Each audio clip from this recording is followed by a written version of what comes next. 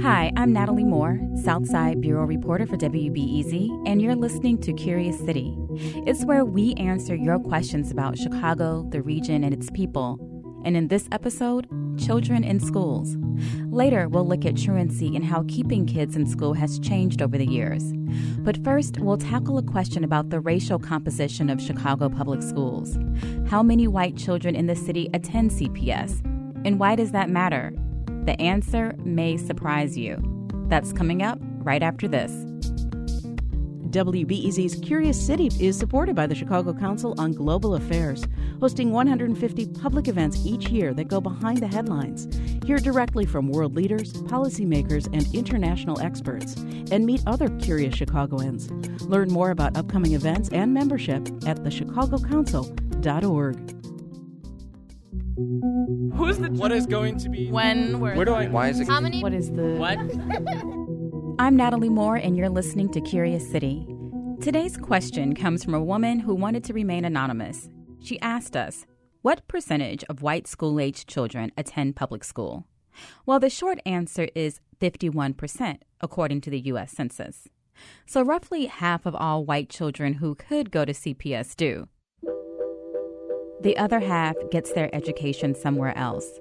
We'll get into the ramifications for CPS a little later, but first, let's take a closer look at why parents do or do not send their children to CPS. Of course, deciding where to enroll your child in school is an intense and private family decision. Some parents want their children to get a religious education, others want better resources, and sometimes where to go to school is simply a matter of logistics. Alice Dubose lives in Andersonville and says she never had a problem with the neighborhood public school, but she did have a problem with this location relative to her job. When her children were in elementary school, Dubose worked at the University of Chicago, so she enrolled her 3 children in the University of Chicago laboratory schools on campus. I could drop the kids off in the morning and go on to work. And it was really great when I was working here because then I could just go over and see my daughters. So it was absolutely fantastic that way. So it was more convenient. If we'd gone to a neighborhood school, I could never have participated in their classroom activities. It also didn't hurt that Lab is a well-regarded private school with lots of resources. Mayor Rahm Emanuel's children go there. Lab's terrific, great teaching, smaller classrooms, all the things that we all want for our children. Dubose's daughters attended there until 8th grade and then went on to attend Whitney Young, a CPS selective enrollment school. Now, Dubose hopes her son follows in their footsteps. The reality is many middle-class parents, including those not initially in CPS, jockey to get their children in selective public high schools like Whitney Young. More on that in a bit. Not far from Lab in Hyde Park, I found a white family who was committed to CPS from the very beginning. Hi. At the home of Joy Clendenning and Michael Scott, a sign in the window says, "Support neighborhood schools." Our children all went to Ray Elementary School for kindergarten through 6th grade. And then our oldest went on to the Kenwood Academic Center. Our second went to the Whitney Young Academic Center. And then we have twins who are 13, and they are currently in 8th grade at the Kenwood Academic Center. Ray is a neighborhood school that also accepts students outside its attendance boundary through a lottery. 20% of its students are white and 55% black. Kenwood is the neighborhood high school and is 86% black. Their son was one of only a couple white students in his graduating class. Kenwood was a very good place for Sam. He was very comfortable, and I don't think we ever thought, oh, look, this is too black. I think we think it's a problem that schools are segregated and neighborhoods are segregated, and we definitely think it's a problem that people in our neighborhood don't give the public schools a serious try.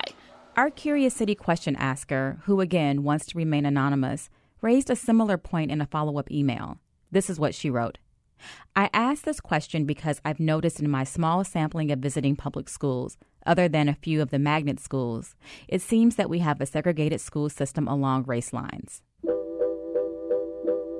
We know Chicago is almost equal parts black, Latino, and white, but that's not the case when it comes to the city's youth. While a third of Chicago's overall population is white, most of those numbers skew older. That means there aren't many white school-aged children to begin with. Of CPS's 400,000 students, Roughly 163,000 are Black, 180,000 are Hispanic, just 34,000 are white. Why does any of this matter? I paid a visit to Elaine Allensworth at the University of Chicago. She's director of the Consortium on Chicago School Research. Honestly, when you look at the data, it's very disturbing because I think we do think of ourselves as a city, a multi-ethnic city, a city of racial diversity. But then when you look at the numbers and you see how many schools are one-race schools and how segregated schools are based on race, I don't think that's actually where we want to be as a society. Segregation is made worse by the low number of white students overall. We have a lot of neighborhoods in the city that are 90% or more African American or less than 10% African American. In fact, the vast majority of the city has that degree of racial segregation. In other words, if we don't live together, we don't tend to learn together. Take Mount Greenwood, for example, on the southwest side. 82% of the student body is white, the highest percentage in all of CPS. And that makes sense. Mount Greenwood, the neighborhood, is a majority white community. The same holds true for many majority Black communities. And as a result, the schools that serve the neighborhoods are also highly segregated based on race. So we have many, many schools in the district that are, close to 100% African American. Those poor performing schools are typically in poor, under-resourced Black communities. When we look at which schools are, struggling the most, they're in the absolute poorest neighborhoods of the city where there, it's substantial unemployment. Almost all families are living below the poverty line. Now, almost all of those schools are 100% African American schools. So we're not just talking about racial segregation, but we're talking about economic segregation because there are other schools that are serving more affluent African American communities that do not face the same kinds of problems. Segregated schools have always been an issue, but it looked different back in the day. In the 1960s, CPS's student body was roughly 50% white and 50% Black. And today, only 9% of CPS students are white. I asked CPS officials to weigh in on these numbers. They didn't address the segregation issue. They emailed me some boilerplate language about, quote, serving a diverse population. Again, we know half of white school-aged children in Chicago attend CPS, but the question of where they go in CPS is also something that piqued the curiosity of our question asker. She wondered if they are disproportionately attending Magnet and other selective enrollment schools. The answer is yes, they are. Overall, 9% of the CPS student population is white, but it's more than double that at Magnet, Gifted, and Classical elementary schools. And in the 8 selective enrollment high schools, like Whitney Young, nearly a quarter of students are white. Here's Elaine Allensworth again. It's a very small number of students, though, because those schools don't serve a large number of students. We really haven't seen that much of a shift in terms of attracting more white students. Although our question asker focused on that issue, there's another racial shift worth mentioning. It's beyond Black and white. The real story of CPS today may be that it's becoming more Latino.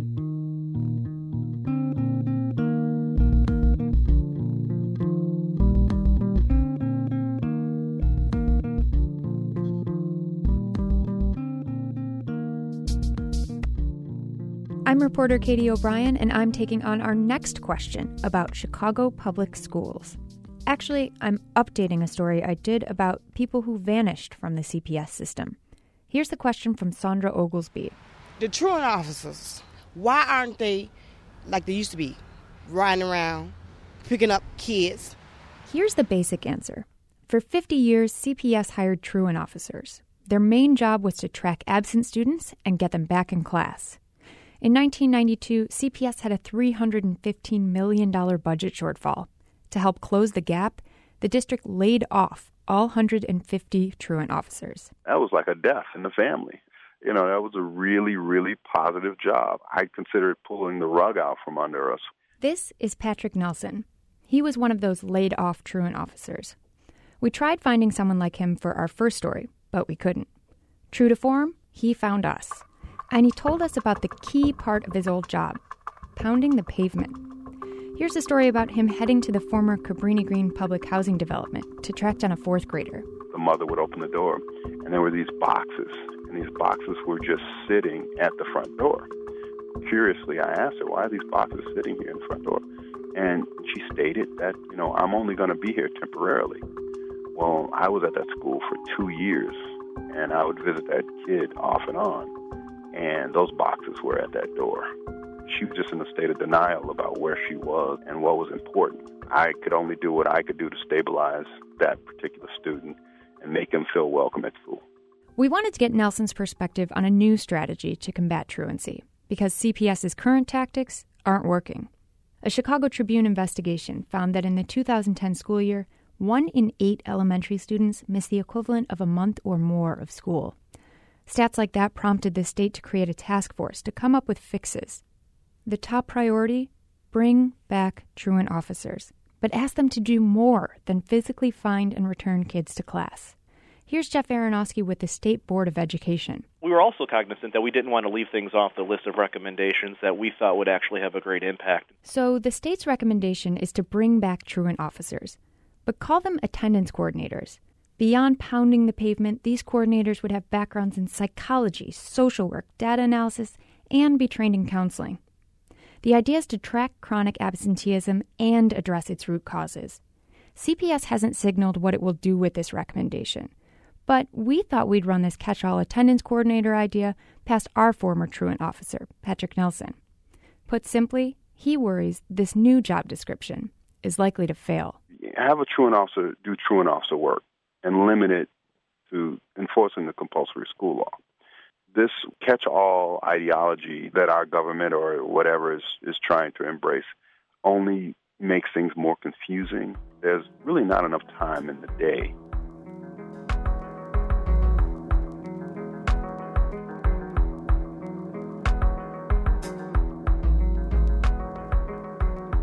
Reporting for this episode comes from Natalie Moore and me, Katie O'Brien. To learn more about Chicago Public School demographics and truancy, head to wbez.org/Curious City. While you're there, subscribe to this podcast if you haven't already. This is our last episode for a little while, but before our new season begins, you can check out our other 72 episodes. That's plenty to keep you busy from now through the holidays, maybe past Labor Day 2015. Another thing, since we're gearing up for next season, we'd love some fresh questions about Chicago, the region, and its people. Head to our website and tell us yours. We'll keep an eye out for it. Curious City is produced by Jennifer Brandel, WBEZ, and AIR, with support from the Corporation for Public Broadcasting and the Doris and Howard Conant Fund for Journalism.